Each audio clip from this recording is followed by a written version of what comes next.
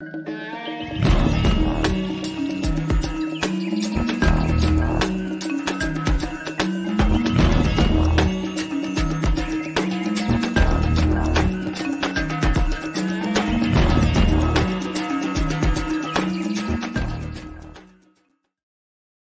up, everybody? Welcome to another episode of Rebunked. My name is Scott, coming at you live from the Last American Vagabond Studios here in historic Franklin, Tennessee. I got a wonderful episode for you guys. I'm super excited. But just real quick, I want to tell you guys how you can come follow and support the show. So if you're new to the show, head over to rebunked.news. Rebunked.news is the website. If it's your first time there, a little window will pop up for you to enter your email address. That's a great way to stay up to date with the show. I usually send out notifications about when I go live and for any episodes like this. Another great way to stay up to date with the show is on the Telegram channel, t.me/rebunkedpod. I'm on all the other social media platforms, but you know what I mean? Like, the best way is probably with the Telegram. That's a non-algorithmically driven way to get like direct downloads from me. I started doing some cool stuff, guys. Check it out though. Like whether on Instagram or Telegram, I'm edging my way into the Babylon Bee satirical headline business, and I got some good ones out there. So go check those out on the social medias. So we're live right now on Rockfin and Rumble. And then this gets uploaded later to my BitChute, Odyssey, and Band.video. And I get help from Matthew Raymer over at Content Safe, who takes my feeds and then uploads them. So if you're a content creator and you want to get your videos out on other platforms with having to upload over and over and over, let me know and I can put you in touch with him. Also on all podcast players. So just do a search for Rebunked, and you can listen on the go and leave a 5-star review if you can. Great way to support the show financially is over on Subscribestar. So subscribestar.com/rebunked. $5 a month helps really keep the ship afloat here and allows me more independence to keep bringing you more content. And then if you want to get a t-shirt, we got the t-shirt shop, rebunked.news/shirts. So we got all kinds of designs up there. So go check that out. Real quick, you guys. So this episode is brought to you by Truth TRS. TRS is a heavy metal detox spray, which helps absorb and eliminate the heavy metals that have accumulated in your body and flushes them out. TruthTRS.com to learn more about that. And then, of course, our friends over at Autonomy, Richard, Tony, and LD, big shout out to them. If you guys look in the episode description, you'll see a link to their Autonomy obstacle course. So Autonomy is a course that Richard offers. It's a 12-week course to help teach you life skills to thrive and just exponentially off the charts, whether it's like entrepreneurship, sales skills. It's the type of education that you did not get when you were in school. So go to the episode description and follow the link to the Autonomy to get more information about that. All right, guys, without further ado, I'm super excited for my guest tonight here. So joining me from KLIM.news, Kristi Leigh TV, and frequent guest host on InfoWars. Kristi, what's going on? How are you? I'm good. How are you? I'm doing very, very well. Thank you. So I had the pleasure of meeting you in person down in Austin a couple weekends ago. That was just like such a cool experience for me. You know what I mean? Like I've had interactions with Rob. Rob's been on the show. Rob Dew's been on the show a few times. He was gracious enough to give me a Band.video channel back in the day. And I heard that they were doing a Summerfest event, and I'm just like, that's it. I'm going. I don't even care. I'm going. And just meeting all you guys, it was just such an honor and a pleasure. And thank you so much for joining me today. So very cool. You bet. It's nice to feel like a part of a family. You know, I mean, I've been like here, there, and everywhere, and within a short period of time. So to just get around like-minded people, it was really a blessing to me. Yeah, absolutely was. Absolutely was. Well, let's get into it here. So, man, so I've been obviously watching and following your story ever since like you got with the InfoWars crew, but let's talk a little bit about like go back a little bit before that. So I'm curious, what was your interest in getting into journalism in the first place? Like, did you go to school for it, or where did your interest for pursuing that first begin? Yes, absolutely. Hopefully you don't hear my kids in the back. They're being loud. So hopefully you don't hear this. So, yeah, I mean, it was one of those crazy circumstances where I actually got to do my childhood dream, and I'm like forever going to feel blessed for that. It's crazy to see what it has become, and also has been such a process. Like, there was definitely a grieving process when I left what I had tried so hard to break into and was actually able to achieve. And then kind of disillusionment, and then what do I do now? And, it was just like all of the stages of grief and worry. And it's been such a wild ride. But basically, I was a homeschooled weirdo kid, which I wear as a badge of honor now. Homeschooled basically up until high school. And that was only because I was begging my mom to go to school, which, looking back on that, it's like, why in the world? I mean, what a waste of time that was. But I mean, there's two sides to me. I'm very introverted in the sense that I like to recharge. I need to be alone. I need to be in my thoughts, but also just so intrigued by people in general that being in my neighborhood and having kids around, I was just like, I saw them getting on the bus and I'm like, I want to try that out because I'm curious. Right. So I went to school, and when I was in high school, I was like in all of the clubs. Just, again, it wasn't so much as being outgoing as just being fascinated and curious. So that's like deeply embedded within me as a person. And when it came time to figure out like, well, what do you want to be when you grow up? My parents had always teased me because I was always like looking around the corner, like when they would be having conversations, and then I would ask a million questions. They're like, oh, here comes the little reporter. And I just, for some reason, it just popped up in my head again. I'm like, yeah, they used to always call me a little reporter. Like, maybe I'll try that, and it's crazy that when you were going to college and even in high school, you hear these stories all the time. Guidance counselors, right? And they're supposed to be there to encourage you and to follow your dreams and to pursue things. But like almost every experience I've had with a guidance counselor has been discouragement, which is so weird. But I distinctly remember at that time them telling me, well, only 2% of people actually make it on television if that's their goal, and I was like, okay, well, I'll try and I'll have a fallback like everybody does. Right. So went for it, and very difficult at first. I was very nervous, but thankfully overcame that. I still am overcoming it though, there's just sometimes nerves catch on in the weirdest times. And I definitely feel like I'm going through it all over again because I'm in such a different field now in trying to podcast and being able to share my opinion. I spent so many years like, don't share your opinion, that now when they're like, share your opinion, it's like uncomfortable. And so I find myself getting hung up on my words sometimes when I'm in that role because it's just like against my nature. Right. But went to school for broadcast journalism. Then I was also doing the family business as a stockbroker. And 2008 is when most people know that we had a big market crash. And that was really my in getting into television news is because I was able to say like, well, I'm also a stockbroker, and they're like, oh, we could use somebody that knows something about the market right now because everything just crashed. So that was my break into the business. Started out doing everything like one-man band style. Just worked really hard and took every opportunity, worked on holidays, worked on like, can I anchor on Christmas? Cause no one else will, kind of a thing. And so in a decent short period of time in my hometown where I grew up, I started, doing it all to being the lead news anchor for my hometown, which was crazy. I like to take this segue to always tell the story just as an encouragement to other people. Totally. No matter how old you are, no matter how young you are. There's a story I like to share. I grew up watching this station, WTOL 11, in my hometown. And the anchor, the male anchor part, his name is Jerry Anderson. And we would joke about him, the movie, The Anchorman, being based on him because he has the voice.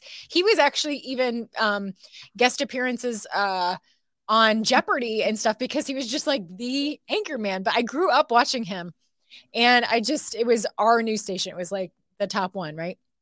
And when I was in college, I was such a hard worker and in my internships, they're like, you know what, why don't you come in as an intern while you're still in college and try out for this traffic anchor position? And I'm like, oh my gosh, I'm still in college and they're like going to let me try for this traffic anchor position. I was like, this is my big break. And it was at this station. Right. And so I went in and I crashed and burned like the worst. didn't even know where I was looking. I've never been good at direction anyways. I'm like, why on earth did I ever think I could try and do a traffic anchor position? But it was so bad that that you just know, and so when I walked out in the parking lot, I was like standing there for just a moment, like crying, like, oh, I did all this work and my one big shot, I blew it.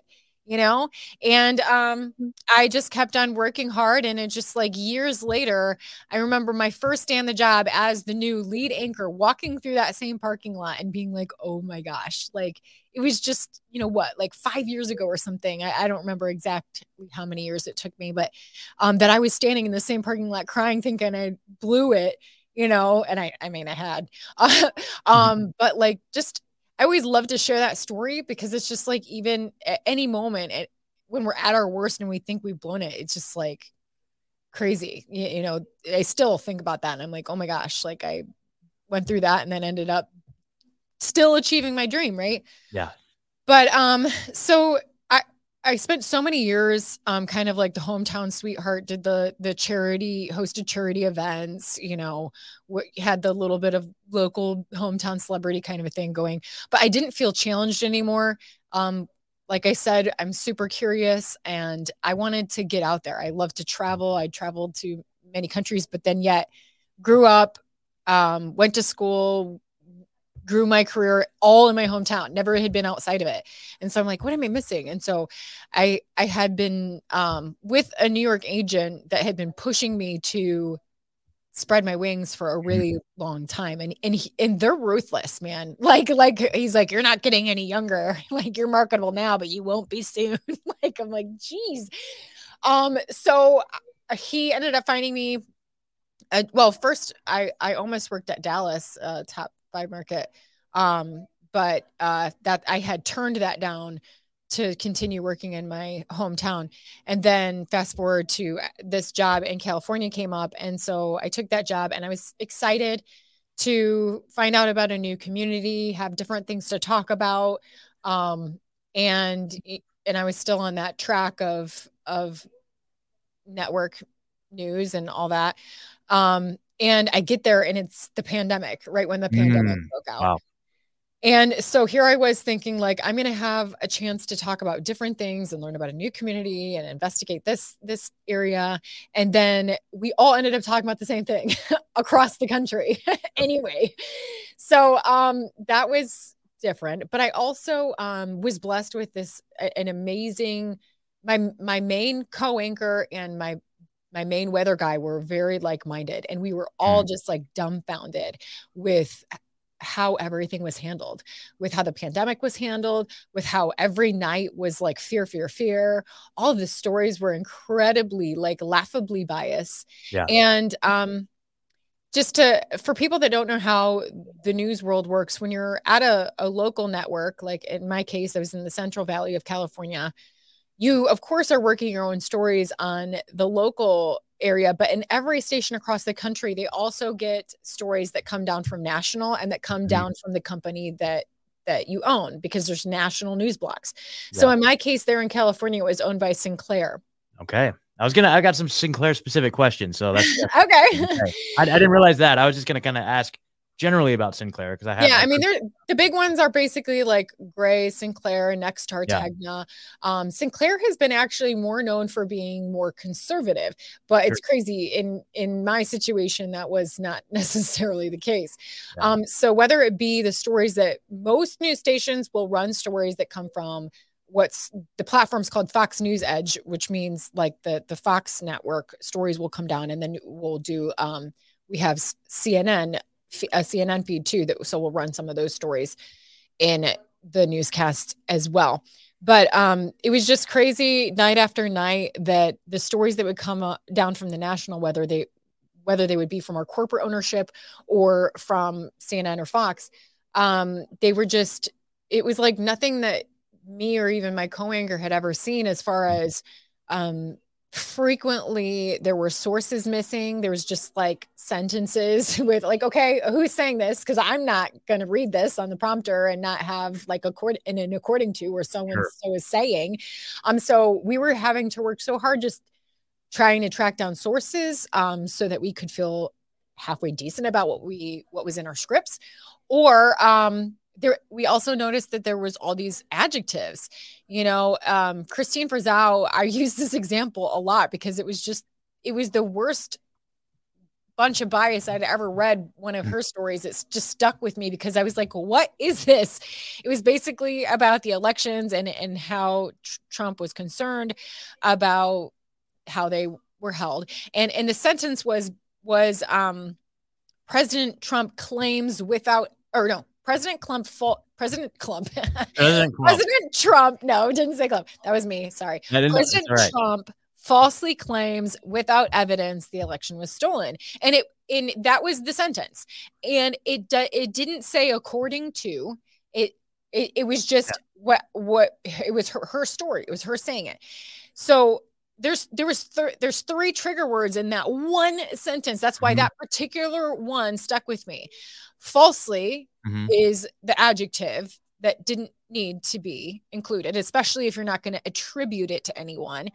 Claims is a basic thing in journalism school that they tell you, avoid ever using the word claims. Now, you see that in all news stories now, but when traditional journalism will teach you, and in journalism school, they used to teach you, avoid ever saying claims. And I remember other mentors telling me this, like, you're going to feel like you're saying so-and-so says, so-and-so says a lot. They're like, but that's the best way to not assert anything, because claims does have that underlying feel to it that what this person's saying is probably not true. It's just what they're claiming, right?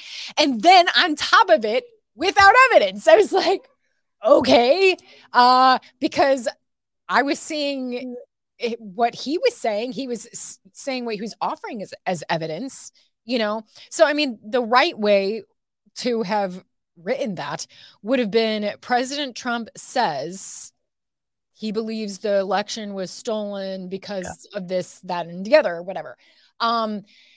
Democrats or election officials are contesting his concerns with such, and whatever, because then that's two sides. You're avoiding adjectives. You're not using these assertive words. But this was all over the place. This was in every COVID story. Okay, where's the source? A deadly, everything started being deadly. It was like, oh my gosh. So my news director at the time did push back, and he also shared my concerns when we would have stories like that. That particular script and others, but that one, again, is the one I remember because it was so biased. There was no other side to the story that she had written. And I particularly complained about that. And my news director at the time shared my editing and explaining why, what is this that we're being expected to be the face of? Because when you're the anchor, you're the face of that. Sure. And he ended up getting fired. Wow. And they claimed it was because of some other injury claim, because he had fallen at work, and so the claim was that he was pushing back too much on that or something like that. But sure, they always go back and they do some parallel reconstruction of some other argument to get rid of it. I went through the same thing. Yeah. So stupid. So he ended up getting fired, and it was basically 1 month later that they were doing mass layoffs in Sinclair as a whole. And purge of dissidents, right? I know. And so this is something for me, I'm not going to be guilty of what I'm preaching against and be sensational and assumptive and say, I was definitely, they definitely came to me to lay me off because I was pushing back, and it's all because of that. I don't know. It could have just been because I was the newest face and the highest paid, because I was a lead anchor there in California as well. I mean, I've talked about that in other podcasts too. The divide in what people make in news is insane. Even being, I was getting paid well, but even at that, not compared to people in some PR positions or whatever. And, while I was making a decent living, the people, the reporters, they make nothing. It's insane. The whole divide is crazy. But so I still to this day don't know if I was laid off again for just no sensational reason, or if it did have anything to do with that I was pushing back. Who knows? But I'm not going to claim to know, Sure. When I just don't know. So yeah. So do I sometimes wish it would have been this like Mike the Drop moment where we've seen other reporters leave in a fashion where it's like this whole expose and like, sure, that would have been cool. But that was not my path because I mean, I was a single mom in California with 3 kids and I was homeschooling them during the day because I couldn't send them to public school at that point because of the pandemic and the demand for all these vaccines. And I wasn't going to have them messed up and sexed up to education. So I was homeschooling them during the day and working at night. And I don't know how I went through that year and a half because it was insane. So yeah, I couldn't in good conscience just be like, I quit or whatever. So I give it to God that he knew that I was frankly didn't feel good about that. And so it's like, he made the decision for me and he lit a fire in me and under me to get to work and figure something else out. Yeah, that's amazing. And so then you relocated to Texas. Is that right? Like at what point did you Yeah, not right away. Right away? Well, not right away. Not right away. Just so you know, I was in Oregon. I grew up in Oregon. I've lived in Oregon my whole life, and I just moved out of Oregon back in May. So I'm here in I live in Nashville. I'm broadcasting just south of Nashville right now, but I finally got fed up with the West Coast and I'm like, okay, I got to go. Yeah, it's god awful. And I just packed up my truck and took off with everything I owned and just basically went sight unseen out here to Tennessee to start a new life. Wow. It's just been amazing ever since. So I can kind of empathize with your exodus. It's been such a wild ride. So I had met my now husband in Ohio just before I moved away. And we were freshly dating. Like, I think we were only like 3 months in or so. But we just connected on so many levels. Like he was a homeschooled weirdo kid. And like, he was raised as a Mormon. I was raised like super fundamental Christian. Now we're just both Christian. I got evangelical Christian, I guess you could say. But one thing that struck me about that relationship is since I was a news anchor in a smallish town, and I was at like these highfalutin charity events and stuff like that, I would tend to attract these men that would be like looking for trophy wives, if you will. And then here's this guy that was living like my husband was living in we'll call it the hood. And so there's like a hood area of Toledo that actually is rich in history. And he was intrigued by the history of that area and wanting to revitalize it, and gentrify it and all that. So that's kind of like how I met him as we were interviewing. He was the president of the Historic Vistula Society. I'm like, what is this young guy? Like, how does this young guy know about or care about history? Like, who is this guy? So we just connected on that level. And the thing that stuck out to me about him is when this opportunity came about, most men that I've dealt with, I felt like would have been like, you have a good thing going here. You should totally just continue to rock out here. But he was like, sounds like a good opportunity. You should go, so that like spoke volumes to me. And so we were long distance, that whole time. I jokingly say like the pandemic was great for us because no one could see each other anyway. Yeah, there you go. It's funny. And then everybody was doing the remote thing anyway. So it was just exactly. Yeah. So he packed me up and drove me cross country to live in California. And then when I was leaving California, packed me back up and moved me cross country back to Ohio. Wow. And during this whole process, I was reaching out to multiple alternative news networks, just any that I could find, and just sharing my story and saying, I just want to do news, like, is that going to work there? And he was actually like, he's a fan of a lot of different podcasts and things like that, but he had followed InfoWars and he's like, why don't you send them a message to you? And I'm like, what? Like I have this traditional news anchor. I'm like, InfoWars, like, but my parents had been good fans too. And my mom would always, when I was in the news traditional news business, she would always be sending me stuff, and I would like roll my eyes and be like, Mom, I don't have time to look into this. Okay. Which is just so funny when I look back on it, is because they were right all along. So yeah, they reached back out, and the whole process was weird, just as weird as you'd expect people from InfoWars to be. I'm sure. Yeah.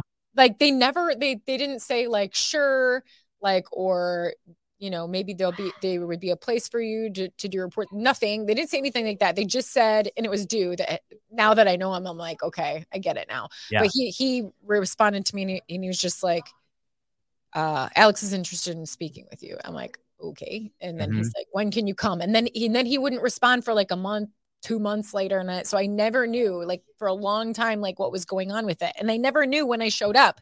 When I finally showed up, like, why Alex wanted to talk to me, or if there would be something I could do for them.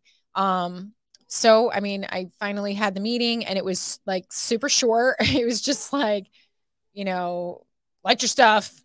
Like, what do you want to do? I'm like, I just want to do news, like, and he's, but then I on the defensive was like, but, I don't know that I'm on your level. Like, I don't, and he was like, well, I don't expect you to be me. And he's like, well, what's your perfect situation? I was like, well, I mean, I want to do news, but it would be great to bring faith into it. My faith is very important to me. Like, if I could bring in Christian perspectives or how it relates to spirituality, I'm like, that would be really awesome. And he's like, I'm a Christian. I love Jesus.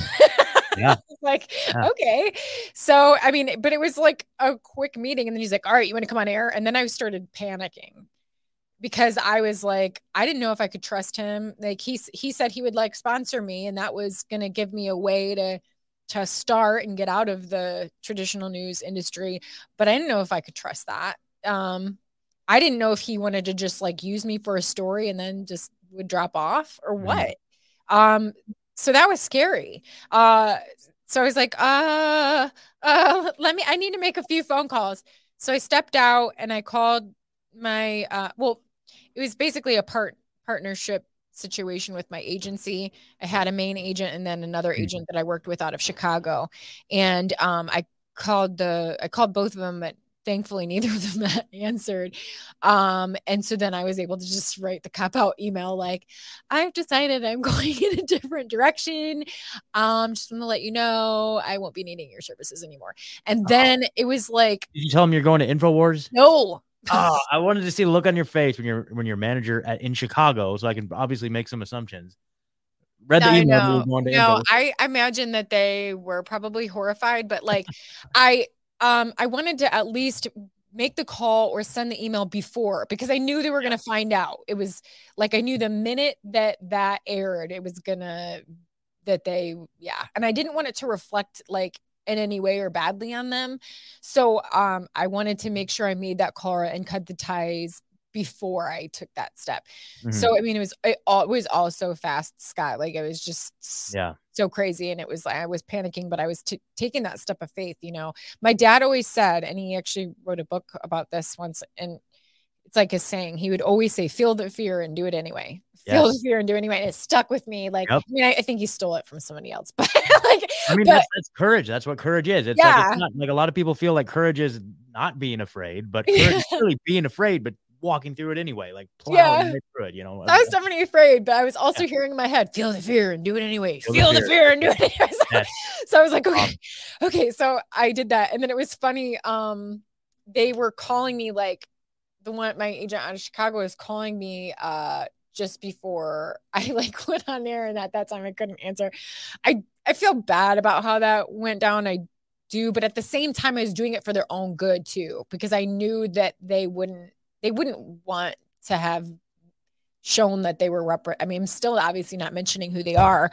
They wouldn't have wanted to like be known that they were representing me, and then now suddenly, traditional news anchor whistleblower comes out on InfoWars. You know what I mean? I knew they didn't want that. So, I mean, I did what I could to keep integrity and keep it classy. And so yeah, I showed up on his program, and then went back to Ohio, got married, like, and we planned a wedding and did it in like 2 weeks.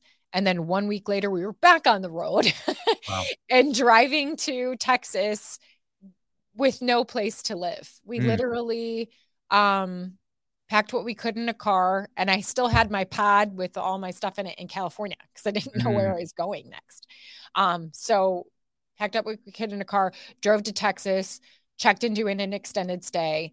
And we checked in, we booked it for 7 days. And that the whole 7 days that we were in the extended stay, we were just checking out houses to rent. And it was like so hard because Austin was and has been blowing up.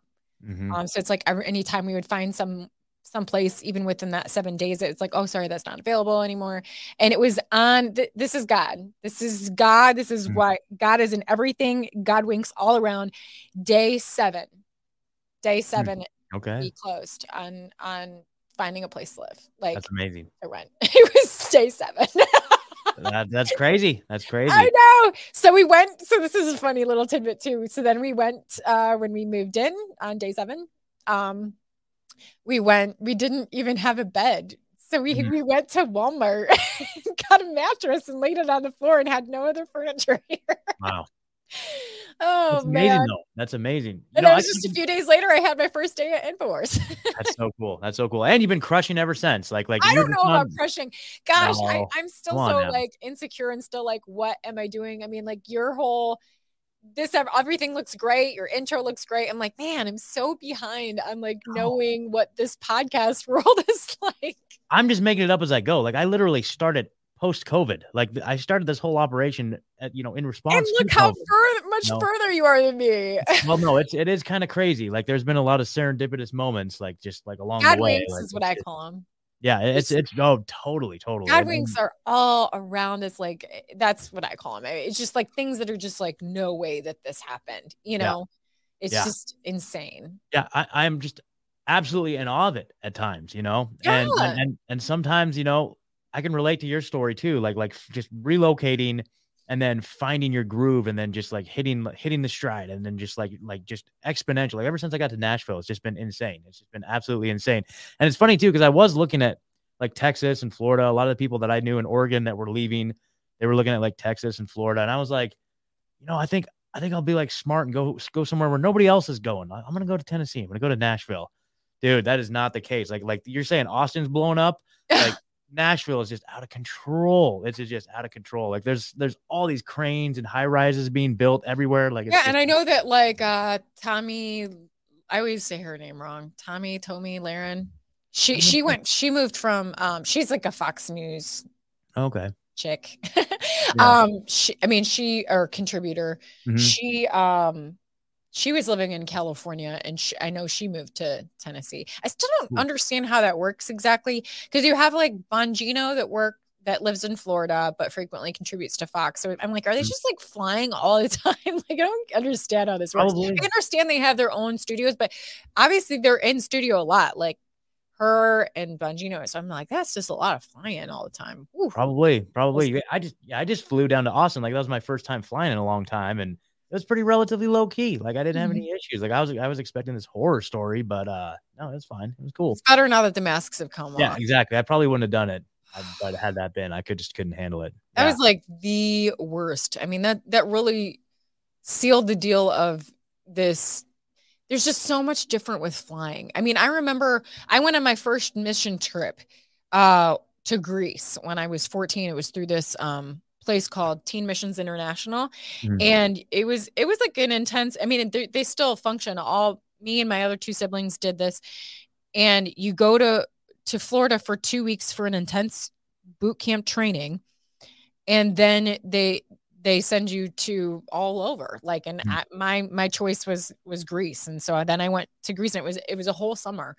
And I remember when I did that, when I was 14, like family and friends coming to the airport, but coming right up to the gate. You know what I mean? Yeah. And then now, like, just, man, it's so not enjoyable. Like just all of the security. And then it was just with the masks, I mean, having freaking brown shirts basically coming around like I mean, they would wake you up if your mask wasn't on completely. And it would make me want to slap them across the face. Like, are you flipping kidding me? This person next to me is going like this to eat. And you're worried about because my mask fell when I was sleeping. You woke me up for that, you jerk. Oh my gosh. I mean, it was so, but like, poor them too for even having to be put in that position to be like little Nazis with the mask. And it was all pointless. It was so pointless. Yeah, don't even get me started. Don't even get me started. You know, I feel bad for them now because they've lost all their authority. They've lost all of their, you know, they were up on this for a moment. They were like in charge. They were like these little tyrants and they could go around and rule everybody's life. But now they're just back and they had to slip back into mediocrity. And it's like, oh, sorry, you know. So it's I just like been going around like this whole flipping time. But that's another thing about the whole airline situation is it's a good reminder about complacency. And we're lucky that the mask thing seems to be gone for good. At least it seems. Who knows? I mean, as far as for the airplane things go, because think about it. After 9/11, they rationalized TSA. And I remember my parents, being smart as they are, were very against all of these extra measures and the Patriot Act and all that. And I remember at first, you know, my mom and I, like when we would fly, like, no, I'm not going through that body scanner. No, I'm not going to do it. Oh, fine. Pat me down, whatever. And then you do get to a point like where like, I'm just over it. Fine. Scan me. You know what I mean? Yeah. And I mean, I surrender that I gave up on that, you know, but it's a lesson that like we got complacent with that, and we could have very easily and could still, I guess, get complacent with the whole stupid mask garbage. Or what else are we going to get complacent? What else are we going to surrender? I mean, nobody even thinks about it anymore. They just go on there and go like cattle, and they go in the body scanner, and it's just every bit of it is sick. I'll tell you what, I do have another story about airport. Man, I could go on and on about airports. Sorry, it's tangential. All good. But like they totally felt me up on one of those things, and it wasn't even a man; it was a woman, which was interesting, worse or whatever. But like completely. So I was wearing this T-shirt, and it had these like grommets. I want to say that they are. And I didn't even think about it. So they were like big metal grommets, whatever. And I didn't even think about it when I was traveling. And so of course it set the thing off, and it was very obvious it was the grommet things. You could have waved the wind and be like, oh, okay, it's just her shirt. But like the intensity of which this lady like totally went like this. And it was, I actually like walked away like kind of teary-eyed. I know that sounds ridiculous, but I think it was the humility of it, because it wasn't just that this woman was like completely totally feeling me up, but it was because I was standing there and taking it in front of all these other people watching. And that I think is what bothered me even more about it. And it just, so sorry, that was completely a tangent, but like this is where we're at. Like we just have to stand there and take it. We're not the criminal. We never were a criminal, yet we are complacent and have to be treated like criminal every time we fly. It's true. Well, this whole thing, other sectors are we going to allow this to happen to us? Yeah. This whole thing has just been like, just particularly with COVID and maybe what you're describing and just the TSA overreach and all this stuff, you know, these are just exercises in humiliation, like a humiliation type of ritual, right? Like degrading, dehumanizing. Like I see so much of that agenda being so dehumanized, like the masks, like being in Oregon, I'm sure you like in California, like I'd go days without seeing somebody's face, you know, and then like automatically I'm like projecting these, like I'm not wearing a mask in the store, right? And all I see is just like these eyeballs like over a thing, and I'm like, that's for me, like I had to like be very cognizant about not dehumanizing these people. Like I'm just in my head like, oh, they're just a bunch of blah blah blah blahs. They don't even like, it's like it almost erased their humanity in a way, you know, and it's created such a way to like, it created this divide between all of us, and, you know, and just things like that, you know, just the humiliation of it, you know, like I refused to be put in that place, but there were times where I had to wear a mask too. And I felt like I was being violated. I felt like I was being groped. I felt like I was being like, this is not against my will. This is absolutely against my will. You know what I mean? I do not consent to this, but you know, like I was working as a counselor, you know, and like kind of in a clinical health type field out in Oregon. And there was part of my job was to wear a mask in public areas. And I had this little like food service clear plastic one, you know, that stuck out like that far. You know, I'm talking about those stupid things. And that, yes, like the ones that make you look like a duck. yeah, basically kind of, but they were like clear plastic. And it's like, obviously just blatantly doesn't do anything to stop any sort of droplets or anything, but that allowed me to operate. But at the same time, it's kind of like my big screw you to everybody there. But it's like, but still, it's against my will, and it's just like, how much can they take from us? You know, it's just that, like David Icke calls it the totalitarian tiptoe. Like, how much can they get away with? How much can we acquiesce? Will we allow them to take from us? You know, and like from the very beginning, I've been speaking out against the mask thing because we knew that this was a line in the sand, that once that gets crossed, then it's the possible COVID or the mandated shots, and then it's the social credit score, and then it's like, we were talking about this like June of 2020, you know what I mean? Like, we knew where this was headed. We could not give up any more ground with the mask, but you know, obviously we saw how that all went down, and we've given up so much ground. And when you describe the normalization of it, it's just insane. It's insane that this reality, like just like the TSA, now the mask and all that stuff, they want it to be normalized. But I think there's this really, really pivotal place right now where so many, they've overstepped, and it's just absurd. The clownish nature of all of it has been completely exposed. And I don't think I think that a lot of people have woken up, and that's just absolutely across the board evident. And number two, it's like they're like, either they're gonna recede into the sunset, or they're gonna push even harder. I guess, I don't know. I'm going all over the place with this, but one of the things I wanted to actually touch on with all that, and I was going to ask you about Sinclair Media and all that stuff, but I think that actually kind of the thing that I'm more interested in at this point is, you know, you talked about like bringing the spiritual message to the news and to your reporting.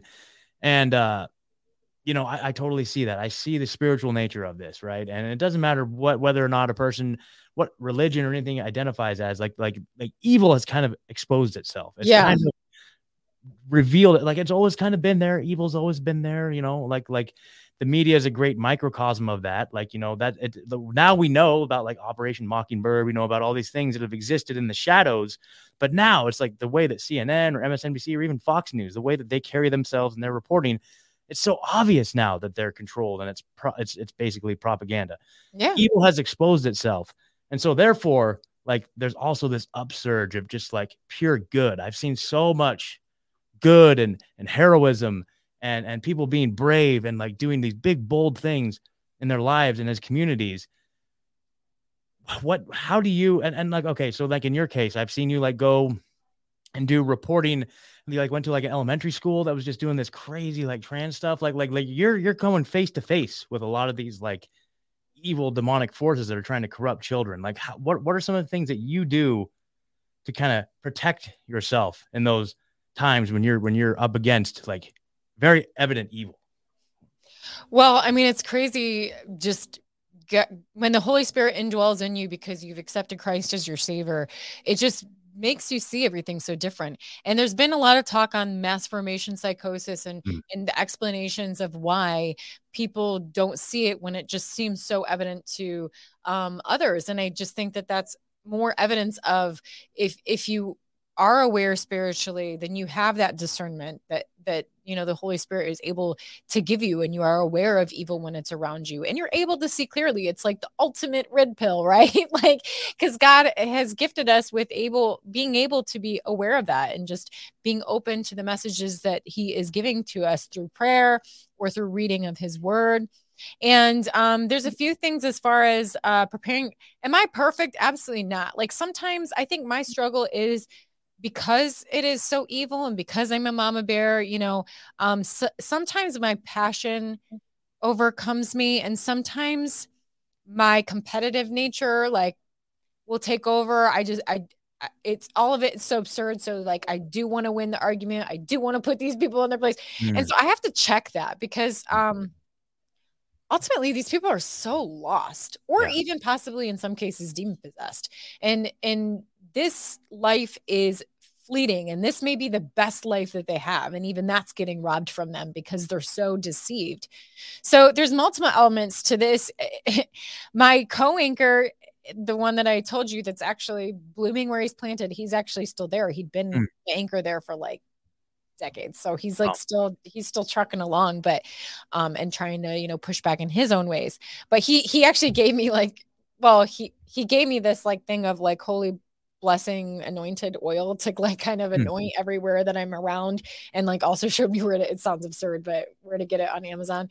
But like it's just kind of that is cool because it's a conscious effort of like anointing your surroundings with oil, anointing yourself with oil when you know you're going to be exposed to evil and, you know, crazy situations. So I have that, which might sound kooky, but it's more symbolic than anything else, I think. And then lately I've been really feeling called to literally get down on my knees and pray. Like, I just feel like we are under judgment right now because of the evil being so rampant to the point that there's a huge agenda against taking over our children and coming after our innocent children. That I feel like God is saying he wants us to fight, but he wants us to surrender to him first, because a lot of this is emotional. A lot of this is just such crazy stuff that I think we need to keep ourselves in check, surrender to him, continue to pray, seek his word. The Bible says so many times, seek and you will find. So we're seeking truth and we're seeking him, and we need to stay in the word for that. So surrender. Basically, the biggest breakthrough I had, you know, was I've talked about this on InfoWars too, is like a few weeks back. Something came over me and I was like feeling called to get down on my knees and pray in church. That was the first time I was called to get on my knees. And it was like weird. I didn't want to do it because it was weird. But I knew I was being told to. I'm like, okay. So I did, but it was like the minute I got down on my knees, like I got overcome with emotion and I just started crying. And the 3 words that I was given, and I'm not this person. I always thought these people were crazy, but there's so weird that it happened to me. The 3 words that I felt I was given was surrender, obey, breakthrough. So I've been kind of like telling everybody that, like, in my own life, surrender, that like, I want to fight. And like, I want to like, this is going to happen, you know, with us, and this is how it's going to happen. No, surrender to him, not what's going on. Obey his word, obey his guidance, you know, and then we will see breakthrough, is the way I take it, you know, just for me and for all of us is the message I feel like I'm being given. So if we surrender to the fact that our country is under judgment because of all of this evil, I mean, it's look at who's under judgment the most, like places like California that are literally like bloodthirsty over killing babies. Yeah. I mean, that's been all over alternative news, what they're doing there. And look how horrible it is there. Oh God, I'm so glad I'm out of California. It's under judgment. Like, it's dying, you know, and same thing with New York, you know, these places are under judgment. Yes. Oregon. Yeah. Yeah. I mean, come on. So they're destroying themselves. I don't know. Did I even answer your question? You did. No, that's great. Like, I'm just looking for insights. I'm looking for insights into how to, you know, just kind of shield and armor ourselves during this, because it's just like we're going through such an incredibly intense time. Crazy. You know? I also surrendered recently that, like, I am sick of talking about politics. I'm like just over it at this point. I didn't intend to. Yep. I think it's important that we are aware of it, but I'm trying to get away from so much of the politics end of it and trying to get back to, okay, well, let's just talk about the things that really matter, like, or solutions. Yeah, you know, exactly. Or action steps. Like, action steps. We all know that this is all crazy. Like, I'm sick of talking about the political aspect of things. Yeah. Like, what can we do to turn this around, and what can we do to turn people to Christ? We're not going to turn people to Christ if we're telling them that they're like sick pedos. We can call it out, but like, don't go around calling everybody sick thought I Yeah, was it's too it's much. it's it's something, a principle that I've incorporated in my life, too. Like, so it's a attraction rather than promotion, rather than just going out and beating it into their head. It's just like we're over Yes. here doing our thing and making something really cool, and people are gonna be like, hey, what are you guys doing over there? That's Yeah. what it's all about. And so for me, one of the things I started this show, the premise being, talking about rebunked news, things that they said was debunked that's now come true, hence rebunked. Yes. But as I've started on this journey, like to me, it feels like just as much like I love getting in the weeds and talking about Klaus Schwab, World Economic Forum, and Joe Biden, all this stuff.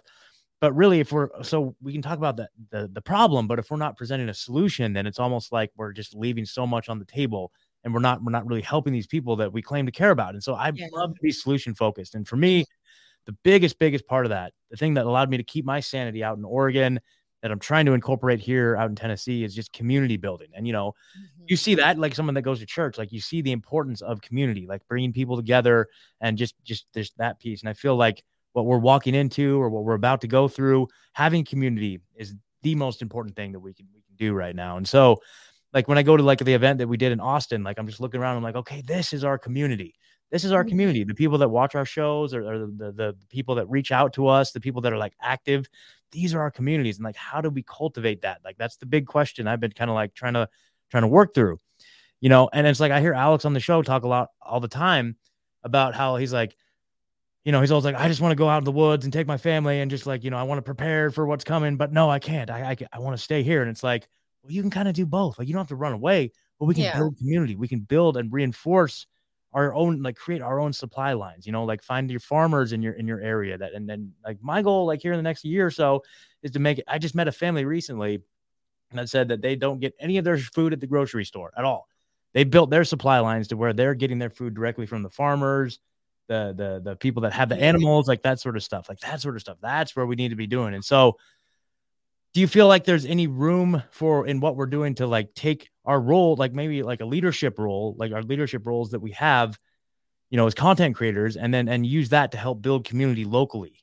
Do you feel any thoughts on that at all? I think we should. I mean, just to be honest, we've been overwhelmed with all of these major life changes, so we're trying to get settled there. But we did just buy some land, and so we're getting out of, like, right now I'm in Austin, and it's I don't think it's a good situation for my kids. I don't like this community that I'm around, So we're moving outside of just outside of Austin into more of like a farming, I guess you could say, kind of more conservative area.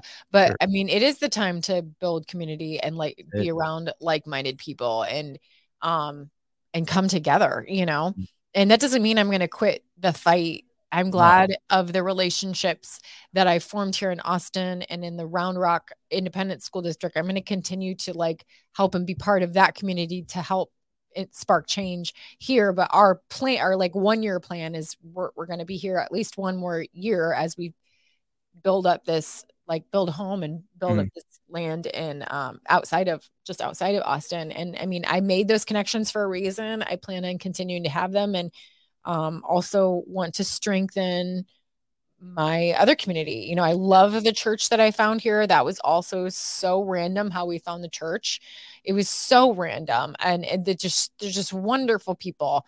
And so I guess what I'm trying to say in this like long drawn out way is I think you can do both. Like you said, that you continue to get out there and spread the message of hope and love and God, and warning others for anyone who will listen, but also have a place to retreat and have refuge and build up a protective community and a prepared community. I think you can do both. And I think we need to do both because we're then protecting our own families and also trying to save. I mean, what is that in the Bible where like, I think it was like it was the parable about the feast, and there was a man that was trying to get people to come to his wedding, and they were like, oh, I have this stuff going on, and they wouldn't come. And he's like, finally go out into the streets and invite everybody, you know, that will come. Do you know what I'm talking about? There's I'm not sure. Okay. Well, some people might know what I'm trying to crudely talk about, but there's a parable about that. Mm-hmm. And so we can live our own lives that way, like where we can build up our own community and have like something to share. And if, you know, people continue to reject it, then that's on them. Yeah, you know, exactly. And that just reminded me. So one of the vehicles that we use to build community, it's a kind of a movement, I guess you could say. It's called Freedom Cells, freedomcells.org. Mm-hmm. It's started by John Bush and Derek Bros. Derek Bros is a fantastic journalist. Like, he's building a whole city down in Morelia, Mexico. They're doing like the whole like community kind of parallel system down there. Mm-hmm. And then the other guy, John Bush, his project is Exit and Build, which is about kind of just finding ways to become as autonomous and build community together. And they're located in Houston, so they're actually in your area. So I know that the Freedom Cell movement is, you know, kind of south mid Texas area, and so I know there's a big following of folks there that are really, really doing big things. That's awesome. To build alternative communities. And I know if you like go to freedomcells.org, you can look and find the different cells and register with them. Oh, and cool. It's a great resource. Like, literally, that's something that has been missing, that has come up in our meetings here, where I'm from, is just the fact that they did and have had a leg up on us when it comes to organization. And so we're just finally starting to get more organized, but they have had a leg up. They've been extremely organized. I mean, even with like WikiLeaks and stuff. Yeah. With the WikiLeaks, like they had everything documented and every like it's insane. Like, they've been so organized, and we're like playing catch up. You said that's Freedom Cells what? .org, freedomcells.org. Okay. It's John Bush and Derek Bros. Like, Derek Bros would be a great conversation. Actually, I'm having John on in a couple, let's see, on the 14th. But anyway, yeah, they're great people. Doing big things. Like, have you heard of Treadcat Knight? I have not. No. He's a big podcaster too. He's like all subscription based and has like a huge following. But it stands for Traditional Catholic Knight, which sounds weird. Okay. But he's really into Catholic prophecy, and he's been calling out, and it's Tradcat Night, like traditional Catholic, because he's been calling out the infiltration and corruption of the Catholic Church, and just how the Pope is like completely false. And he just bought 40 acres just outside of Ohio to like build a community. So yeah, I was just on his show the other day, and he was telling me about that. So people are making some moves. Yeah. And I think that's where the solution is in a lot of ways, because yes, I think it's important to speak out and try to, you know, be an activist, you know, like go to these rallies and demonstrations. If there's any way to affect local political change, like, yes, absolutely. But at the same time, you know, they want us to engage in a full blown, like, hot conflict with them, because then we're fighting on their terms. You know, they have the monopoly on violence, as they say. And so if they can engage us in some sort of violent conflict or get us to react in a violent way, then they win automatically, and we're playing their game.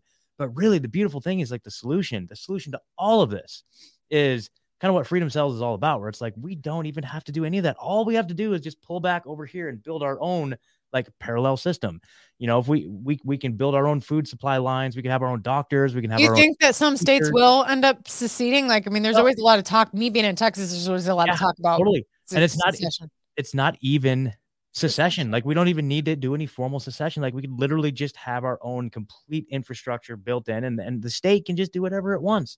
But we're over here thriving, completely insulated from their mandates and all that stuff. Like, it's kind of like the formal definition of it, or term for it, is agorism. Agorism is kind of what the whole idea. It's kind of like libertarian anarchist kind of philosophy a little bit, but it's more just like, you know, we're just building our community that's self-sufficient and kind of independent from the rest of this. It's like being in the matrix, but operating outside of it, kind of thing. So it's fascinating stuff. Like, I've just started to learn about it myself these last couple of years. And it seems to be, to me, that's the solution, you know, like make ourselves as independent as possible. That way whatever they do, whatever mandates they put out there, whatever they try to do, like, we're just like, whatever, dude, we're over here thriving. You know what I mean? So I don't know. It's fascinating stuff. So, The last thing that I had for you here.